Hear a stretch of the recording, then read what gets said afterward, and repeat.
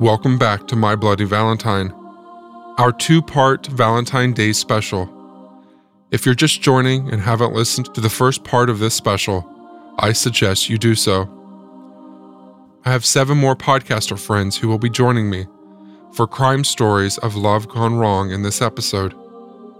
But first, are you curious who this mysterious Saint Valentine is? Well, it's really a mystery. We know that the Catholic Church recognizes at least 3 different saints by that name. One legend goes that Valentine was a priest that served during the 3rd century in Rome. One of the Roman emperors decided to outlaw marriage for young men because they made better soldiers. A priest named Valentine defied the emperor and continued to perform marriages for young lovers in secret. Later, the emperor found out, and Valentine was put to death. But others will say it came from Valentine of Terni, a bishop who was also beheaded by the same Roman emperor. Both Valentines became saints after their deaths. Whichever may be the case, Valentine's Day is a day of love, until that love goes wrong. Which brings us to our next story, from my friends Raven and Mandy from Sirens.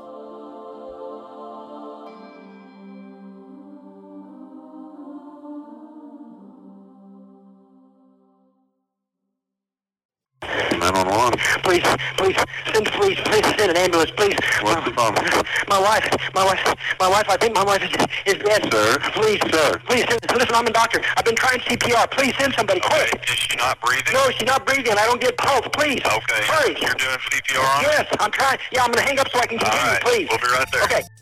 February 14th, 2001, Susan Hamilton had been strangled and brutally beaten in her own bathroom. Her naked body was discovered by her husband, John, that Valentine's Day morning. Dr. Hamilton was an OBGYN doctor who had privileges at several different Oklahoma City hospitals, one of which I worked at. I was an office manager for a doctor and would see him in the doctor's lounge on several occasions. So according to Dr. John Hamilton himself, he had been up at dawn for a 7 a.m. surgery at an outpatient clinic. That surgery was over by 8 a.m. and afterwards, John stopped by the hospital where he had another procedure scheduled for later that morning. Afterwards, the doctor decided to swing back home. He was only at home for a few minutes because at 9 a.m. his pager went off. It was the hospital calling him to get back for a second surgery. By 9:30, he was scrubbing up for the operation, a complicated removal of a tumor. The procedure went off without a hitch, and later, none of the other doctors reported anything at all unusual in his behavior. By 10:45, he was on his way home again, which is when he says he discovered Susan in a pool of blood. So the timeline was extremely tight for the doctor to even be considered as a suspect. Investigators found a Valentine's Day card at the scene from Susan to John, and it was opened. The card had been found inside John's Jaguar. Susan's message inside said, quote, "Obviously, I bought this before last Monday, so I guess maybe they don't seem as appropriate now, but I do love you. Have a good day, Susan." Susan's friend Susan Johnston, who lived next door, said Susan had noticed that John was getting a lot of cell calls. Susan demanded to see John's cell phone bill. She finds a huge number, and I'm talking close to 100 phone calls to this phone, back and forth to John. And she gets very suspicious and confronts John about it. John had an explanation for his wife that the patient had been having some serious psychological problems and had even threatened suicide. John, the good doctor, was simply trying to counsel her, and while he may have stepped over his boundaries professionally, he said he never had an affair with her. Alina Aguirre, a topless dancer for 8 years, testified she had performed table dances at 2 of the clubs in Oklahoma City for the doctor. She said that he overpaid her for dances that only cost $20 each.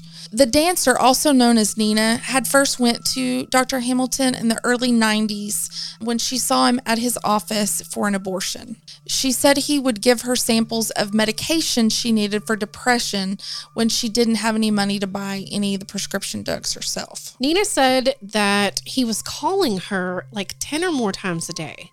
And on February 8th, after Susan learned of the cell phone calls, that Dr. Hamilton wrote Nina in a letter saying he could no longer be her doctor. The dancer said Hamilton told her that he loved his wife and didn't want to get a divorce. Soon after arrival, the investigators started questioning Dr. Hamilton himself.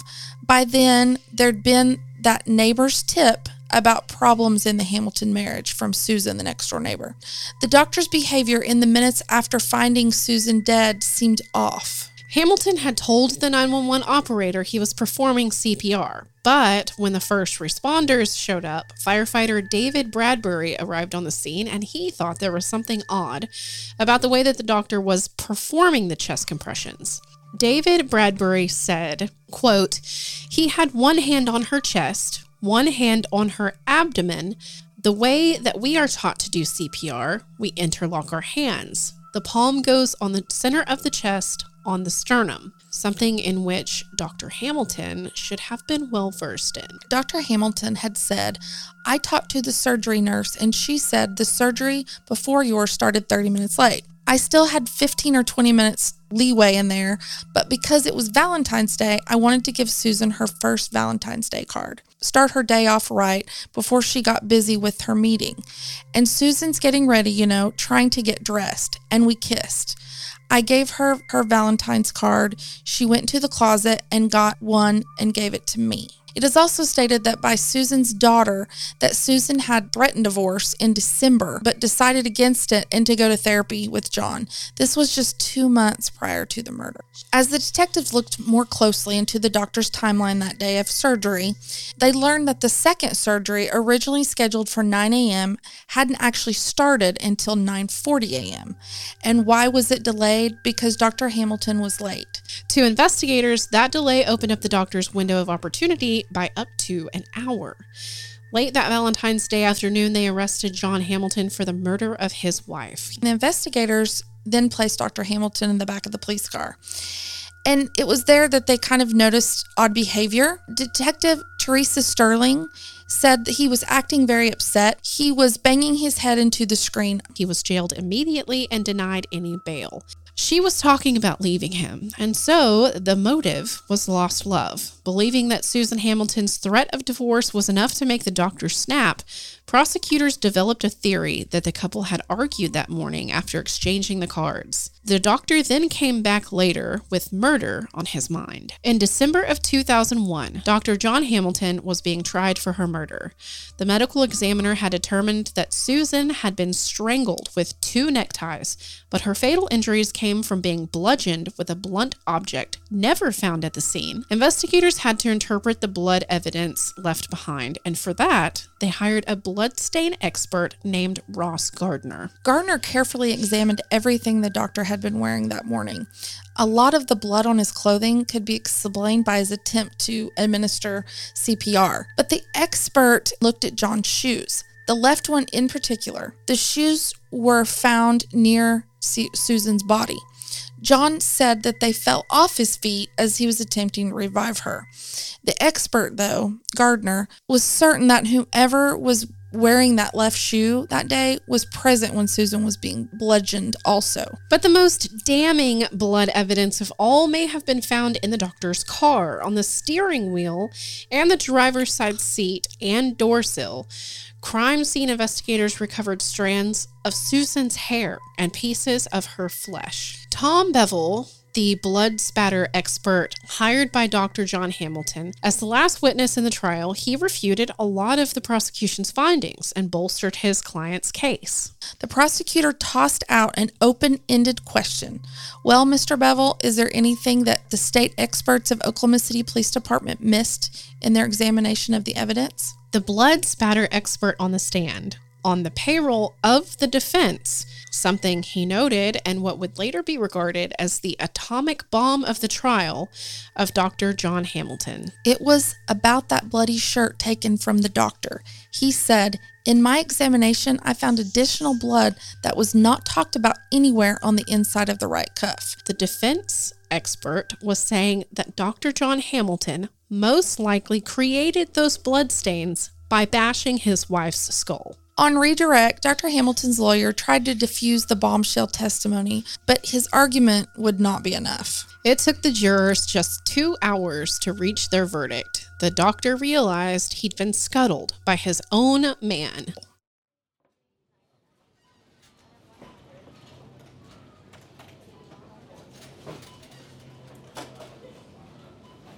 A great way to spend Valentine's Day is to go shopping together.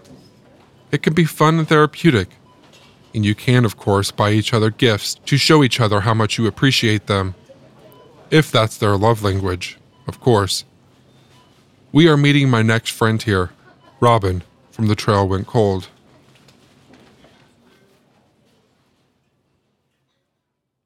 So for this Valentine's Day special, I'm going to be discussing the perfect Valentine's-themed cold case, as it involves a couple who got married on Valentine's Day, the husband being found murdered on Valentine's Day exactly 1 year later, and his wife becoming a suspect.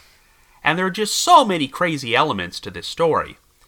The victim in question was 26-year-old William Edward Trimbach, who went by the name Billy, and he was originally born in Morgan County, Colorado, before he moved to Carlin, Nevada during his childhood.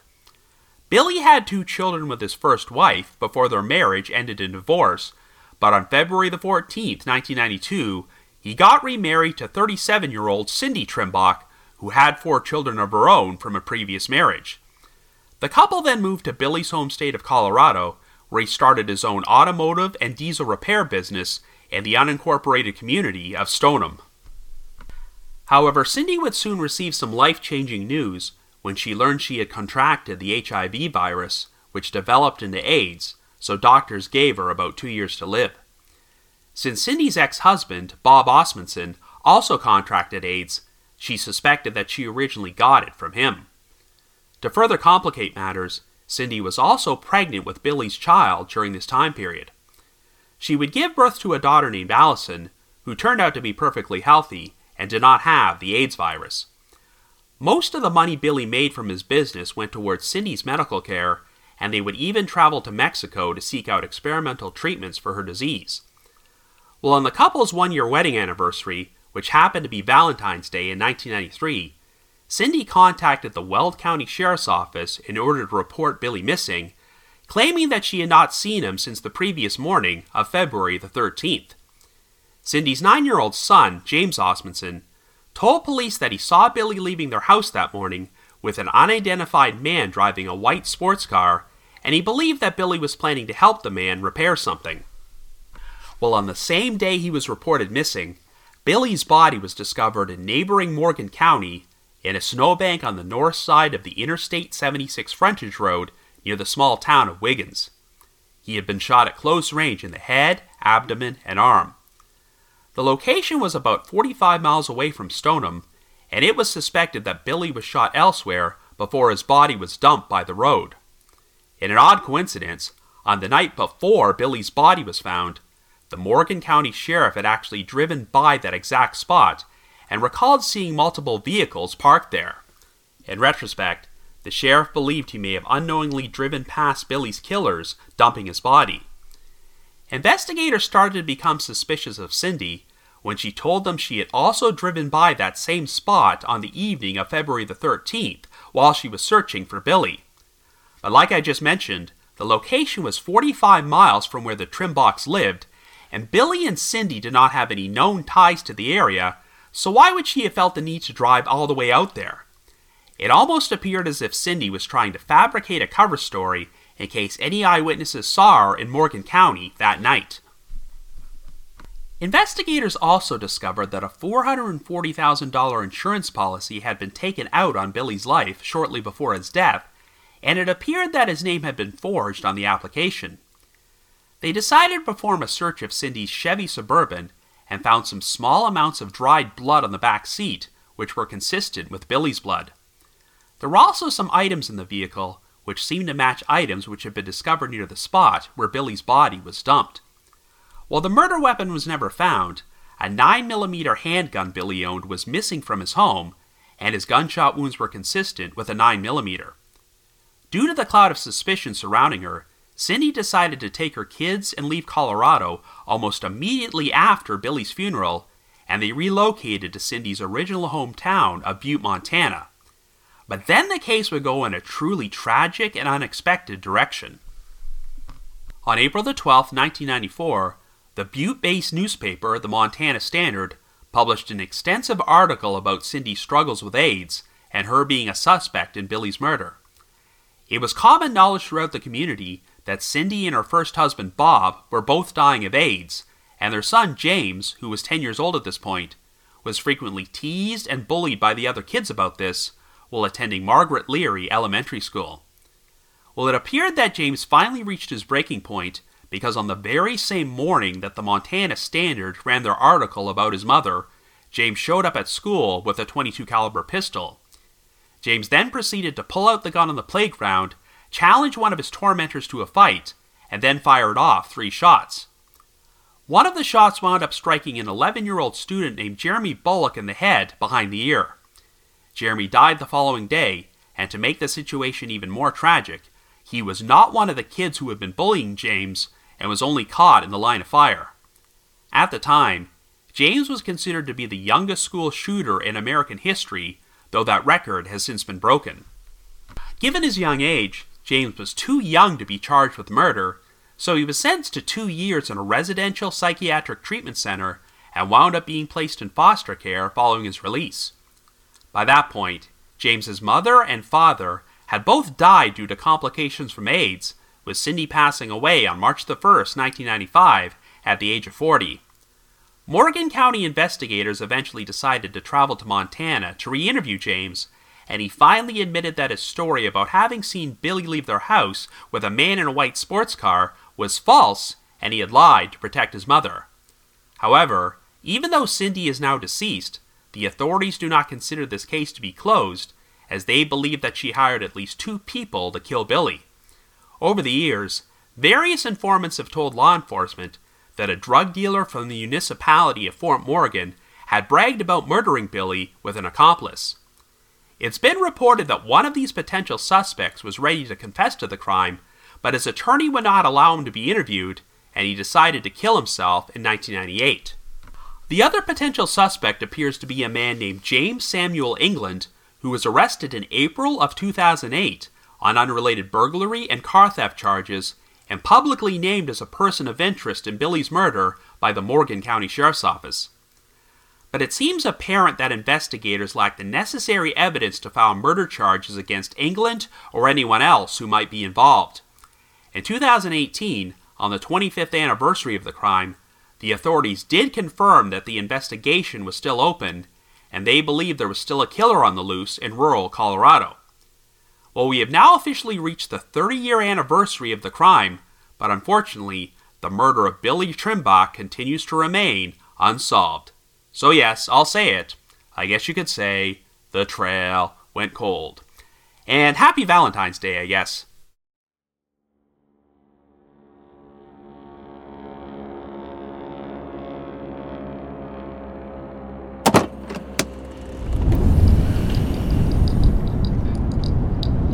Skydiving with your Valentine is fun if you're into thrills and adventure. You can both take the jump together to feel alive and energized for the rest of the year. Up next is Method and Madness with my friend Dawn.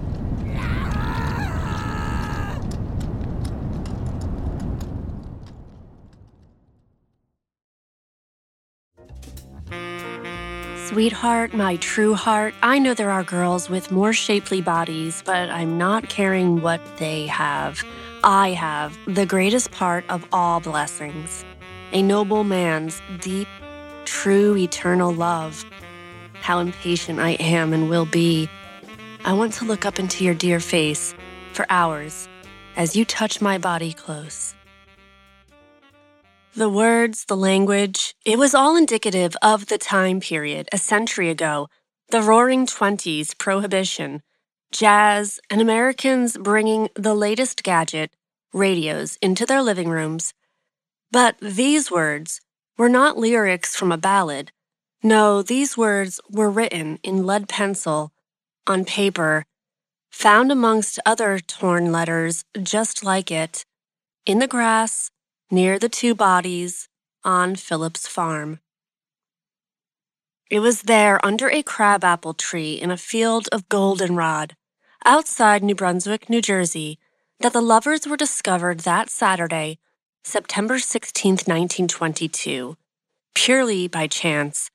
It was a man and his underage girlfriend that came across the scene while out for a walk.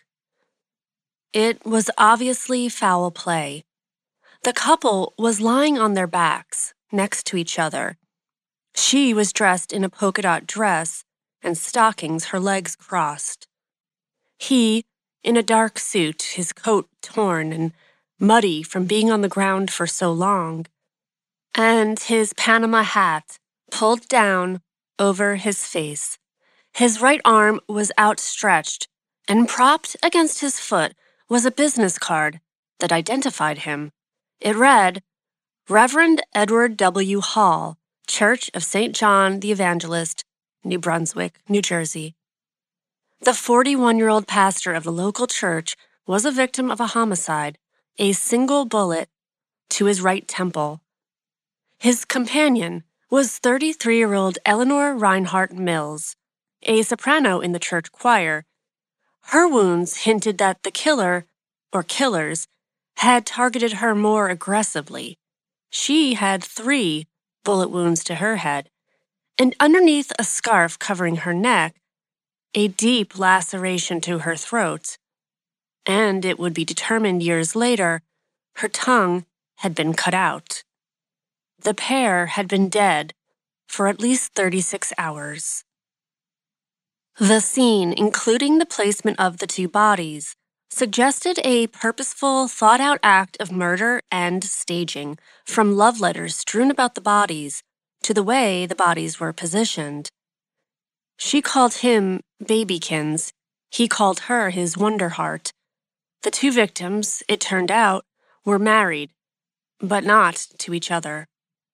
Their affair began about 4 years previously in the church, igniting rumors and prompting whispers of a scandalous nature, a pastor, a member of the choir, love letters tucked safely inside hymn books and passed back and forth to each other on Sundays.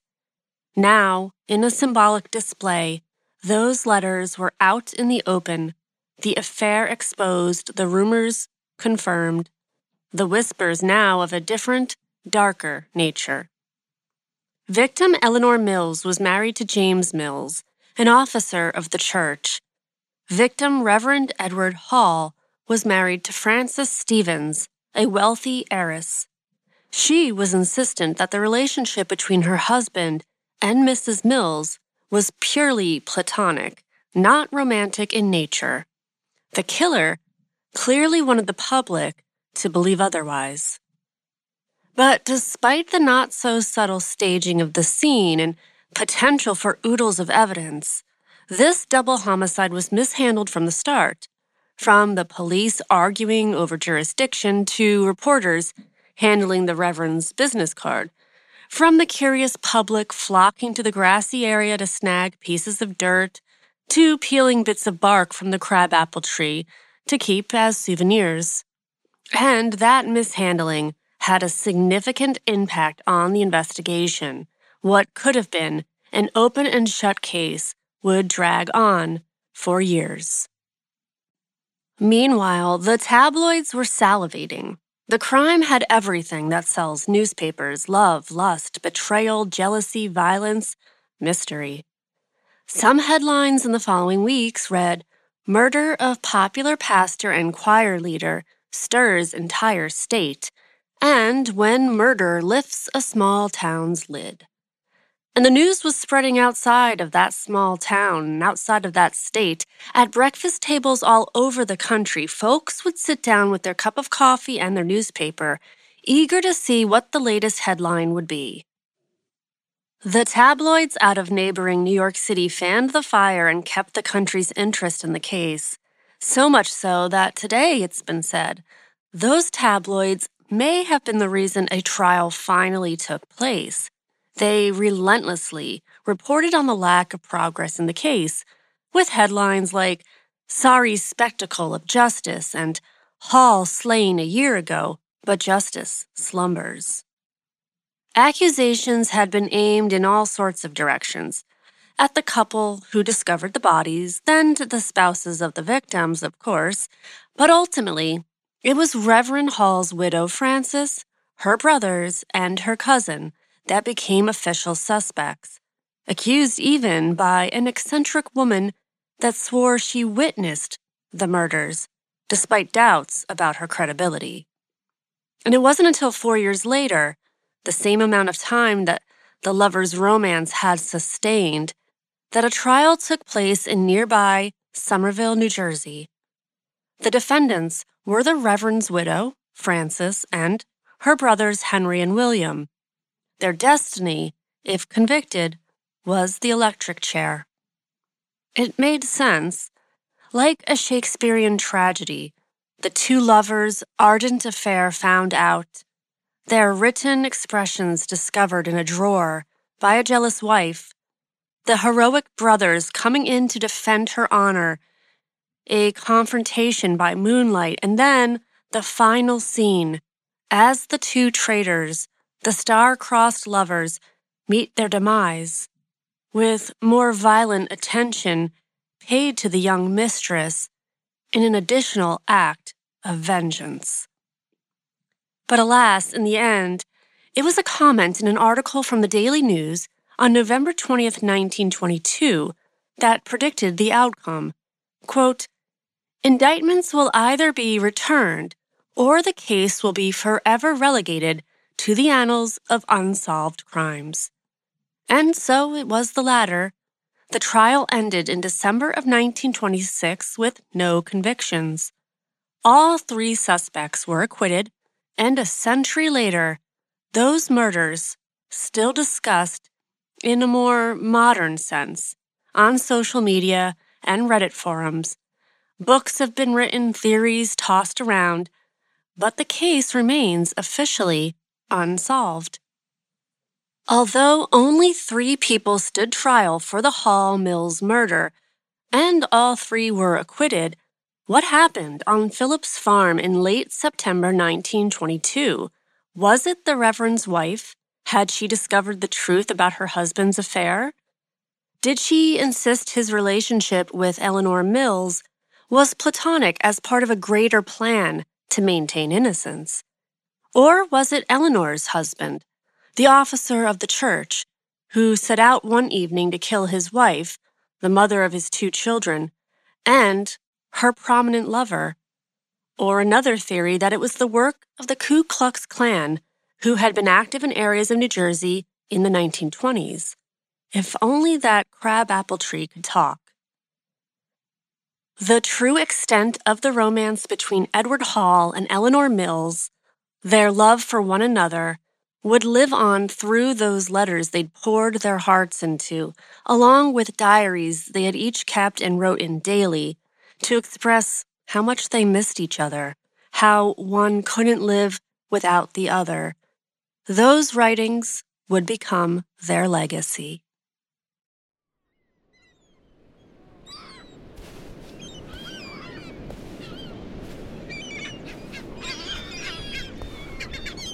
Walking on a beach is a delightful way to enjoy a nice evening together.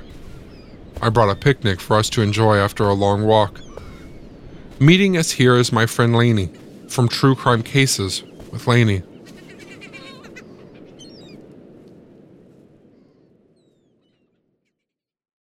swinger's lifestyle can be great for some, or it can be problematic for others.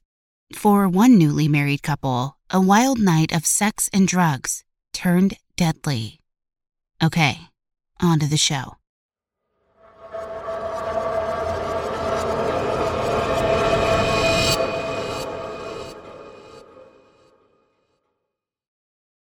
In March 2013, Actora Bankhead was released from the Indiana Department of Corrections. He had been convicted on February 13, 1997, of carjacking. Actora met Diane Lynn Smith shortly after leaving the Department of Corrections. After dating for a week and only knowing each other for less than 4 weeks, they married on April 23, 2013. The couple moved into Diane's house on Dr. Martin Luther King Jr. Street in Indianapolis. According to Actora himself, he found a job just a few days after being released from prison and was set on following the straight and narrow path. Actora also believed Diane was the love of his life and a godsend. On June 15, 2013, 2 bodies were found in a vacant lot in the 1100 block of Miley Avenue in Indianapolis, Indiana. An attempt had been made to burn the bodies. The 2 were identified as 27-year-old Michael Haidt and 34-year-old Crystal Lucas. Actora Bankhead was soon arrested for the 2 murders, as it was Diane who had called the police to report the bodies and how they had gotten there. In the early morning hours of June 7, 2013, Diane had come home from work. Diane and Actora were in bed when Actora received a phone call from Michael. He got up and went downstairs to talk to Michael. Now, not long after, Michael came over to their house, parking his car on Indianapolis Avenue near their house. Diane stayed upstairs while Actora and Michael sat downstairs, drinking and talking. Sometime later, Diane heard a female's voice join in, and she heard Michael tell Actora he had just met this woman, Crystal, at the liquor store. Diane went to sleep, but just after she drifted off, Actora came to the bedroom and woke her up, asking her to drive the trio somewhere to get some crack. Diane said no initially, but Actora kept on pestering her until she finally agreed. Diane drove them to an apartment at 38th Street and Boulevard Place, where Michael got out and went inside. He was in there for about 10 minutes before returning to the van. Once they returned to the house, Diane again went upstairs and went to sleep. Yet again, Actora came in and woke her up, saying he was high and he wanted all 4 of them to have sex. Diane said she didn't roll like that and refused. But once again, Actora pestered her until she relented. Michael and Crystal joined them in the bedroom and they swapped partners. Crystal became upset when she realized Michael had sex with Diane without protection. Crystal knew Michael was HIV positive and related this information to Diane. Diane became angry, and so did Actora, saying this was like a death sentence for Diane. Actora lured Michael into the basement where he attacked him with a stun gun. Once he had Michael subdued, he hogtied him and popped his neck. Worried about Crystal going to the police and believing Diane to be jealous of her, he decided to kill her too. As with Michael, he lured Crystal downstairs and subdued her, then popped her neck too. Although it sounds as if he had broken their necks with his bare hands, the coroner reported that they had died from asphyxiation. Crystal's hyoid bone was fractured, and Michael had a fracture to his thyroid cartilage. The next afternoon, Diane went to work, not knowing what had transpired in her basement. She returned home in the early morning hours of Saturday when Actora told her that Michael and Crystal were gone. When she asked for clarification, Actora made a hand gesture across his neck. He admitted to killing them and then took Diane into the basement to show her their bodies. Diane saw the 2 naked and hogtied, lying on top of each other.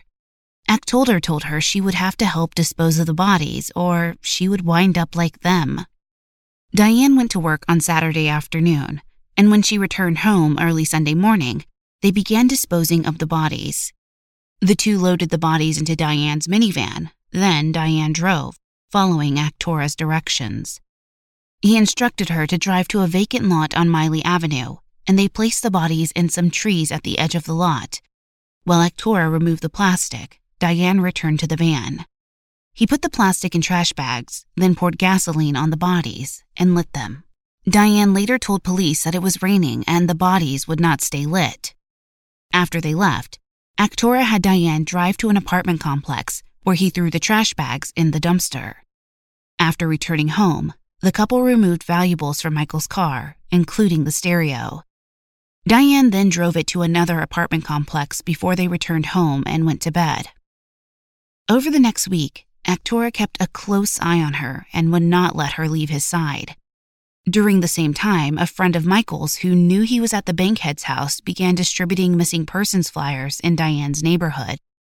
Michael had called this friend and said he was visiting with Actora, and then the friend saw Michael's car on Indianapolis Avenue before Diane moved it. On Friday, June 14th, 1 week after the murders, Actora finally left Diane alone for a time. She called the Indianapolis police and changed the locks.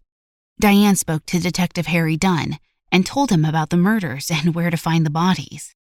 When Detective Dunn sent an officer to the lot on Miley Avenue, the bodies were located in a severe state of decomposition and infested with maggots.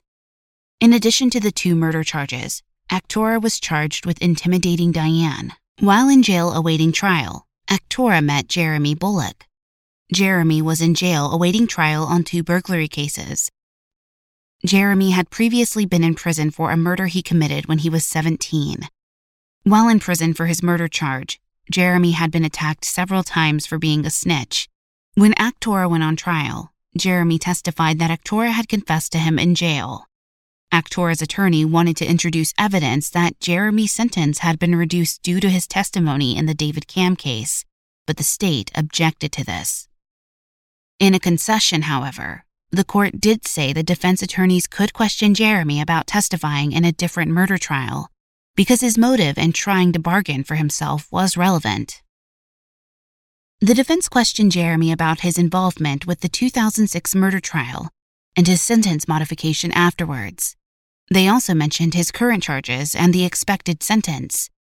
Interestingly, they also discussed how in October 2014, Jeremy had written a letter to a judge asking for leniency in his probation revocation case since he was cooperating with some murder cases in Marion County.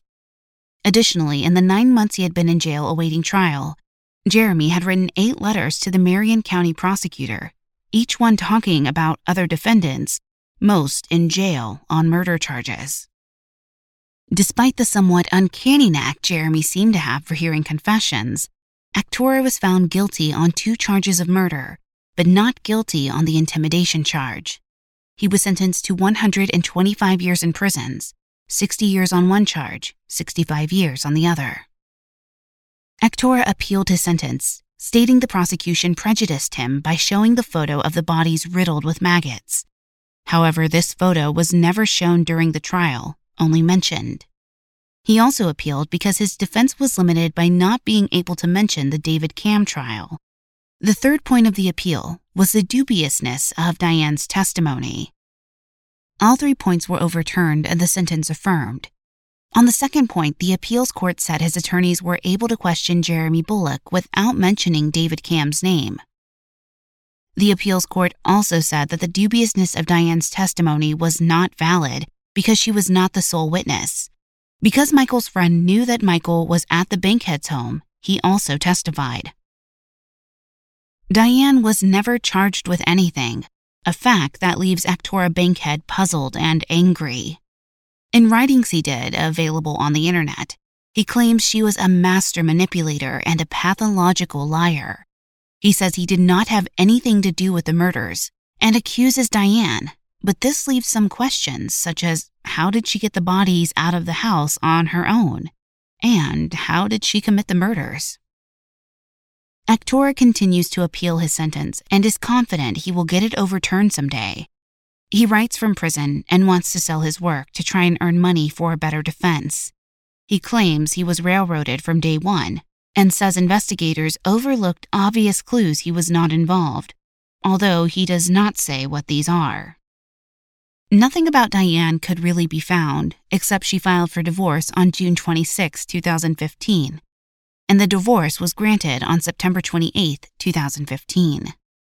A detailed obituary was not located for Crystal, just a passing mention about her services, which were held several weeks after her body was found. However, an obituary was found for Michael Haidt.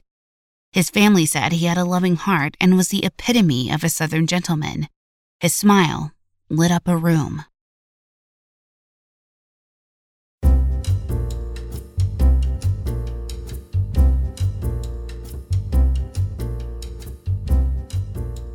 Finding places where live music is playing and just relaxing is another popular date night. The trick is to make sure you know what kind of music your partner enjoys and match their taste well. Otherwise, you may just be annoying them with music they hate for the entire evening. Up next is my friend Charlie from Crimelines.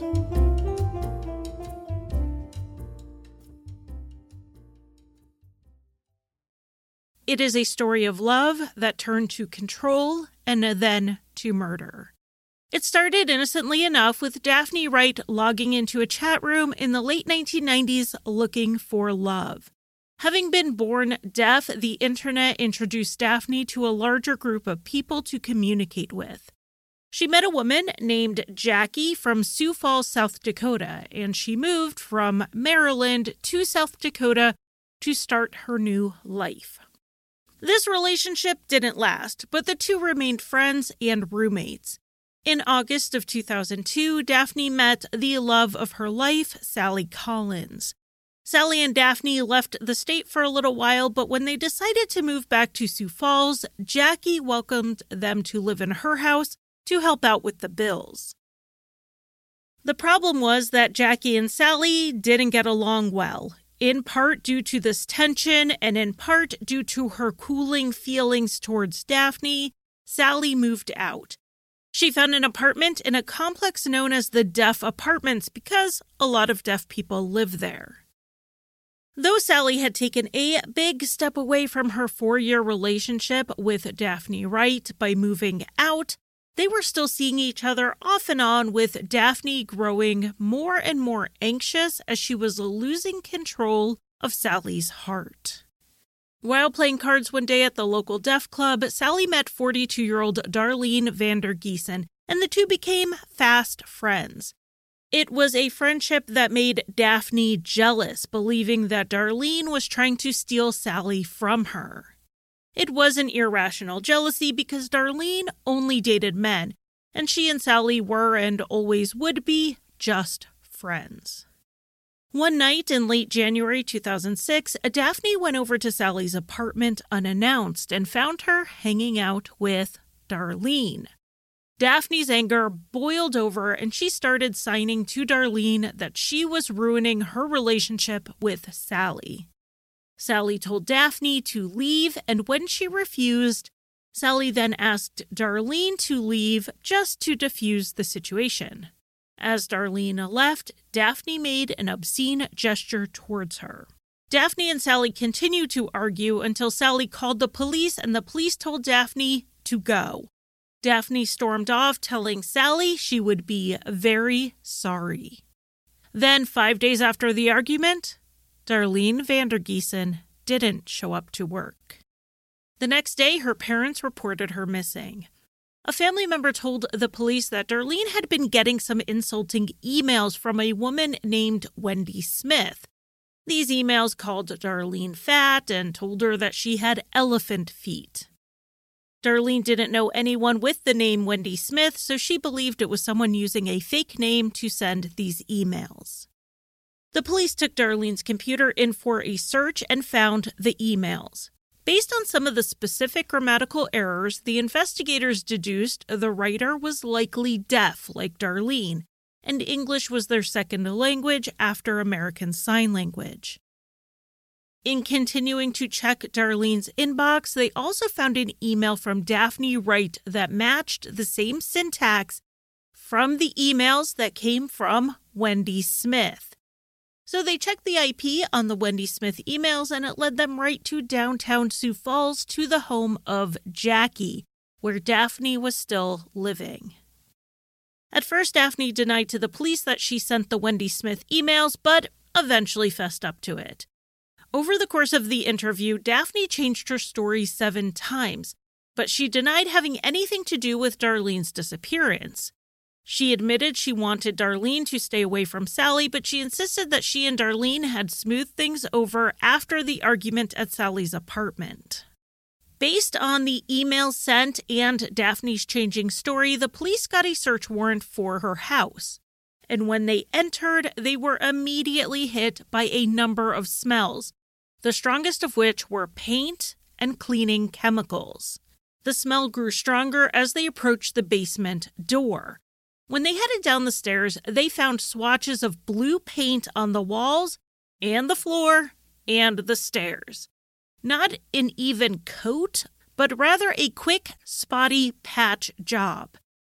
In scraping the paint, they found small amounts of blood, tissue, and bone fragments and bone chips. And in a trash can upstairs, they found a half-empty bottle of chainsaw lubricant and a receipt for a chainsaw. They sent the biological material to the lab to test it against Darlene's DNA. Believing that Darlene Vandergiesen had not just been killed but also dismembered by Daphne Wright, they began a landfill search. The next day, the DNA results came back on the blood and biological matter from the basement. It was Darlene's. Additional DNA from Darlene was found on the bumper of an SUV that Daphne regularly used. So even without a body, they felt they had enough to move forward with the significant amount of circumstantial and forensic evidence. 43-year-old Daphne Wright was arrested and charged in the murder of 42-year-old Darlene Vandergiesen. But this wouldn't continue as a no-body case for long. The search of the landfill continued, and 5 days after starting the search, Darlene's partial remains were found, along with additional evidence linking her to both Daphne's home and to Daphne herself. More of Darlene's dismembered remains were later found in a ditch in Minnesota. At trial, the state claimed that Daphne had lured Darlene to her house by telling her she was planning a Valentine surprise for Sally. Once she had her there, Daphne killed Darlene and dismembered her in the basement. Daphne's defense was the Robert Durst defense. Sure, the state could prove Daphne dismembered Darlene, but they couldn't prove she killed her. Perhaps Darlene had died falling down the stairs, and Daphne, afraid of being blamed, dismembered her body and tried to dispose of the evidence. The jury didn't buy it and convicted Daphne, but she was spared the death penalty. She remains in prison for murdering a woman she perceived as a romantic rival, who was really just being a good friend to the woman Daphne didn't just want to love, but to control.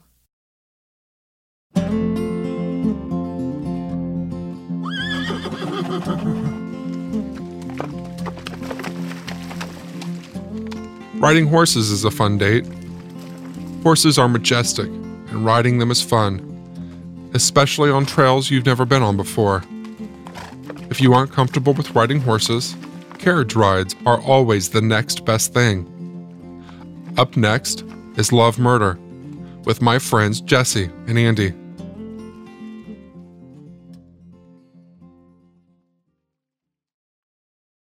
Love. Nothing else has the incredible power to move people like love.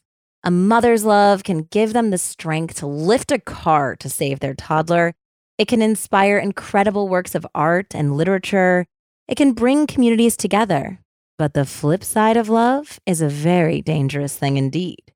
That kind of love is the kind that topples empires, burns down villages, and thirsts for revenge at any cost. After all, hell hath no fury like, well, anyone scorned. But today, yes, we are talking about a woman, and her name is Grace Lusk. In 1913, Grace was a prim 31-year-old schoolteacher who had recently moved to Waukesha, Wisconsin. She was incredibly well-read, she was well-traveled, she had been to Europe a couple times, and she had a sterling reputation as both an educator and a loyal friend. She was, however, a relatively shy individual, and it seemed like Grace had given up the idea of a grand love affair a long time ago in her life. She was pretty sure she wanted to stay single and be school marmish, for lack of a better word. That is until she met the dashing Dr. David Roberts at a party. So Dr. Roberts was not only the local veterinarian, but he was also a wealthy man who ran a dairy operation, a cow tonic business. Go back. Cow tonic business, which I believe was some sort of special dairy cow medication. Because again, this is 1913-ish. And he had also published a series of veterinary textbooks that had netted him the big bucks. Not to mention, he reportedly had a fine head of hair and a big, bushy mustache. Two things I definitely look for in a man. Don't we all? The only problem was that Dr. Roberts had a wife. Well, this was hardly an obstacle for the Randy couple, who began a torrid affair. The relationship went on in secret for nearly 4 years until Grace got sick of being the side piece and began to put pressure on her beau to ditch his wife and make her the new Mrs. Dr. Roberts. Got to get that cow tonic money. Now, David Roberts was very happy to carry on and put Grace off this idea. Well, Grace wasn't having it and wrote the following letter to Mrs. Mary Roberts, who was 52 years old to Grace's 35. Grace wrote, "It has been a desire with me for a long time to tell you finally about the state of affairs between Dr. Roberts and myself. You must have known for a long time that your husband's affections have passed from you, that he cared for someone else." She went on to quote a feminist writer in saying, "In the eternal triangle, our souls require the elimination of one character." Rough. Unfortunately, both women desired to eliminate the other. Dr. Roberts cowardly told his wife that Grace was simply an unstable spinster with a crush. This drove Grace to madness. She appeared on the Roberts' doorstep with a gun and threatened Dr. Roberts while begging him to choose her. The not-so-good doctor called the police to escort his lover back to her boarding house. The very next day, Mrs. Mary Roberts showed up at Grace's house and demanded an explanation for her, quote, asinine performance the night before. Wow. Man, they do not use words the same way they used to anymore. No. Grace showed Mary proof of the affair. There were some letters and photos of the two of them, at which point a furious Mary called her husband and demanded that he come to Grace's boarding house to have a conversation. As Dr. Roberts approached, he heard the sound of 3 gunshots ringing out. He ran to the door, and at the top of the stairs, he found his wife in a pool of her own blood, having been shot to death by his lover. Grace had then turned the gun on herself and was bleeding from the chest as Dr. Roberts flew up the staircase. "Where is my heart?" she asked her veterinarian lover, who then pointed to his own chest. Grace then fired the gun once more into her own chest, but did not succeed in killing herself. She survived. Oh my. 2 gunshot wounds? 2 gunshot wounds to the chest. Whoa. It took her nearly a year to be healed. So by the time she had healed, she went to trial where her ex-lover was the star witness against her. Dr. Roberts painted Grace as a delusional temptress who refused to leave her alone. The defendant stood up and screamed at the man she had once believed to be the love of her life. "That's not true," she screamed. "That's not true. Oh, you dog." Dog! Grace Lusk was found guilty and sentenced to 19 years in prison for the murder of her romantic rival, Mrs. Mary Roberts. Upon hearing the verdict, Spicy Grace leapt at the prosecutor and attempted to strangle him. Honestly, this is so dramatic. She went from not wanting to ever be with someone to killing someone to try to be with this dude. I think it was repressed. I think that she got to a certain age. I mean, we're talking about 1913 at this point. So 31 was considered a little bit over the hill. Yeah. I think at that point she was like, well, I'm going to dedicate myself to my students. New year, new me. I'm going to do this thing all on my own. And then she got a taste and she did not want to let it go. So 5 years later, the court pardoned her in 1923 due to her supposedly failing health. And she did get out and marry a brave soul named Edwin Brown, which goes to show that there really is someone for everyone. She then did pass away in 1930 at the age of 52. Speaking of marriage, that old dog, Dr. Roberts, was married a total of 4 times in his life. In December of 1948, he married his 4th wife at the age of 83. Stop it. Was Mary number 1? I am not entirely sure, to be honest. Okay. His new wife, Andy, was 33 years old. She was 50 years younger than him. The old codger boasted to the AP, "More than 50 women have told me that they loved me, but now I'll have to tell all the rest. Goodbye, girls. I'm through." Okay, mister. So that is the tragic tale of schoolmarm Grace Lusk, who killed her romantic rival, Mrs. Mary Roberts. Wow, that was a real incredible, short little Valentine's Day taste. Well, thanks so much for listening. It got real love murdery up in here. And thanks to all of you guys for giving us a shot.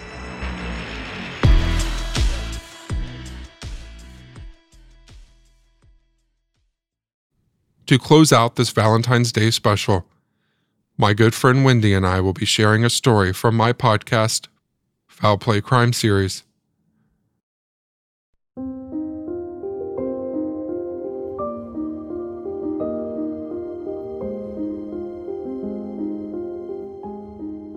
Everything will be wonderful someday.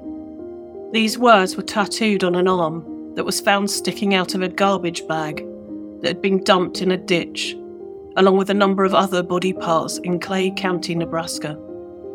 It was December the 4th, 2017, and the police knew immediately that they had found the remains of Sydney Loof, who had been missing since November the 15th that year. So what had happened to Sydney that day, and how had she ended up here?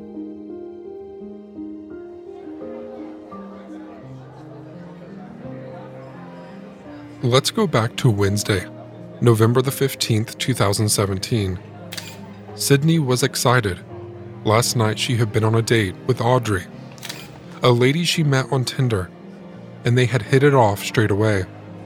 Sydney had even sent a picture of the two of them together to her friend Brittany. Sydney applied her makeup and pulled on a cream shirt before grabbing her white Colombian brand jacket to complete her outfit. She took a quick selfie and posted it to Snapchat, saying "ready for my date," before heading out the door. Her mother, Susan, saw the message later in the evening and was excited for her daughter, sending her a quick text saying, "How come you didn't tell me you had a date?" She was glad that Sydney was getting out and meeting people, and deep down hoped that this could be the start of happier times for her daughter, who had been suffering from depression. The next morning, Sydney failed to turn up for her shift at the local home improvement store that she worked in. Her colleagues were concerned and went to her apartment, where they found her car outside but nobody home. They contacted her mother, Susan, who lived 150 miles away. Susan was shocked to receive the call, but also had a gut feeling that something was wrong. Sydney hadn't replied to her message last night and hadn't called her today. They were very close and spoke most days, so she had already started to worry a little. Susan filed a missing persons report. Sheriff Alan J. Moore, the sheriff of Saline County, Nebraska, affidavit in court stated, Quote, "On November 16th, 2017, the Lincoln Police Department received a report of a missing person. The missing person was identified as Sydney Loof, a 24-year-old female, date of birth August 21st, 1993, who had been residing in Northeast Lincoln. According to a coworker, Sydney was last seen leaving her job at Menards, located at 3500 North 27th in Lincoln, Lancaster County, Nebraska, on the evening of November 15th, 2017. Sydney failed to show up for her shift on the morning of November 16th, 2017. Sydney was reported missing by her mother, Susan Loof, who lives in Neely, Nebraska, at approximately 5 p.m. on November 16, 2017, end quote. The search for Sydney began. Missing persons posters were issued showing 3 pictures of Sydney, including the selfie taken just before she went out on her date. She was described as 5 foot 7 inches tall, 135 pounds, with blonde hair and blue eyes. Her family took to social media, begging people to come forward if they knew anything. 12 days after Sydney's disappearance, Lincoln police asked for the public's assistance. They were trying to locate 2 persons of interest: Bailey Boswell, aged 23, and Aubrey Trail, aged 51. No further information was provided. No connection to Sydney was specified. They just stated that it was part of an ongoing investigation. And then the following day, on November the 29th, Lincoln Police Department posted a picture of Sydney on their Facebook page with the words, Quote, "The investigation into the disappearance of Sydney Loof continues as investigators search various areas in Saline and Gage counties. Searches are being conducted in multiple agencies, including the Gage County Sheriff's Office, Saline County Sheriff's Office, United States Marshal's Service, Nebraska State Patrol, Lincoln Police Department, and the FBI. Investigators are searching for any evidence that may help locate Sydney. If you see law enforcement officers searching, we ask that you avoid the area to avoid disruptions to the search. Sydney's family and law enforcement are diligently working to locate her and encourage anyone with information on her whereabouts to call LPD at 402-411-6000." End quote. In the comments under this post, there were many praising the police and supporting the family, but hidden between them were 2 posts that stood out. A lady posted, quote, "The suspects posted 2 new videos," end quote, with links to the videos in question on YouTube. These videos were removed very quickly, but I did find another video by Aubrey Trail, dated November the 30th. Trail is a heavy-set man with dark hair and is wearing a black zip-up hoodie. The video is just over 9 minutes long. Here are some snippets. I've been watching a lot of posts and comments today. So far today, from the comments, we have apparently murdered this lady.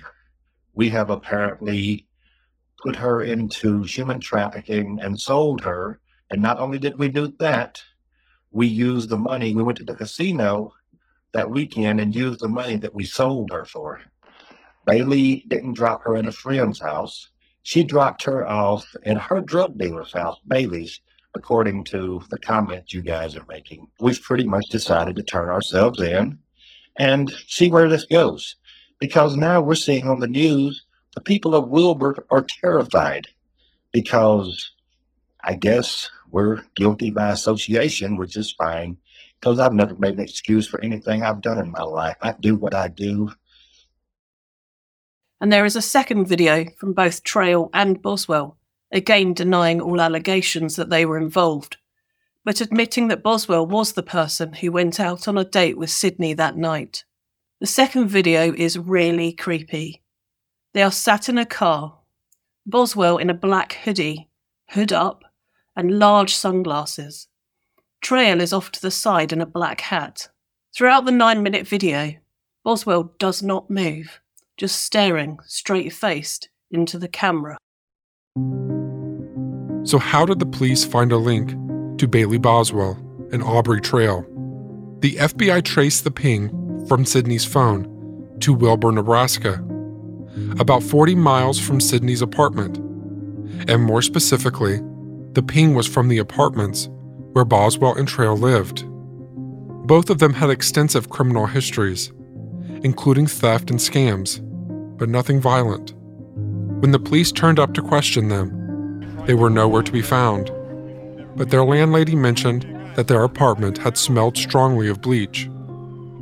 A police warrant was obtained, and as they searched the basement apartment, they found a few unusual items. A dog leash, even though the couple did not own a dog, a sauna suit with a crotch cutout, zip ties, a hatchet, a plastic drop cloth smeared with blood, and a book on anatomy.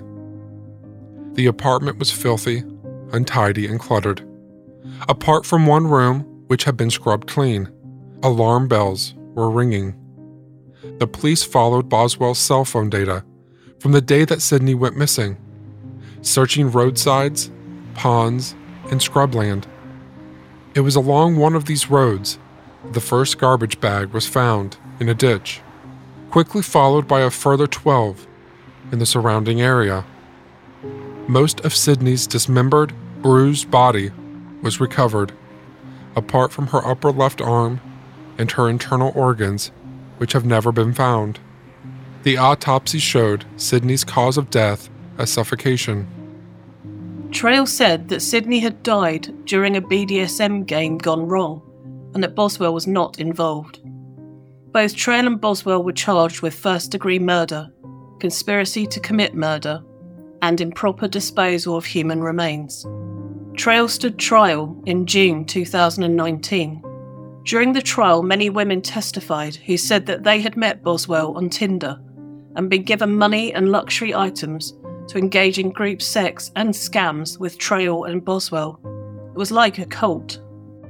And the trial became even more bizarre when Trail rose from his seat, shouted, quote, "Sydney is innocent, I curse you all," end quote, and slit his throat with a sharpened pen. Trail survived. He also suffered 2 heart attacks and a stroke during his 3-week trial, but was finally convicted on all 3 counts and sentenced to death. This is what Trail had to say after his sentencing. I won't say I'm sorry, as that would be an insult to you after what I've put you through, and I won't ask for forgiveness as I don't believe there is such a thing.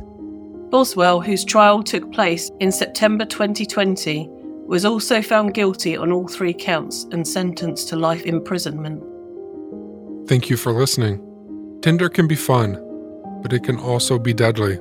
Stay alert, meet in a public place, and stay safe. And happy Valentine's Day.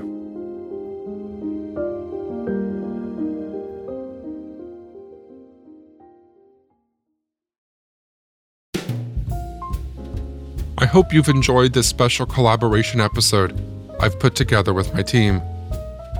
And I'd like to thank each of my podcaster friends for joining in with me and sharing their story. Love is desired, love is complicated, and sometimes love is deadly. But when you find it, and when it's true, I'll argue it's worth the journey and risk to find it. Just be cautious and be safe. All of the podcasts you heard from are listed in the show notes.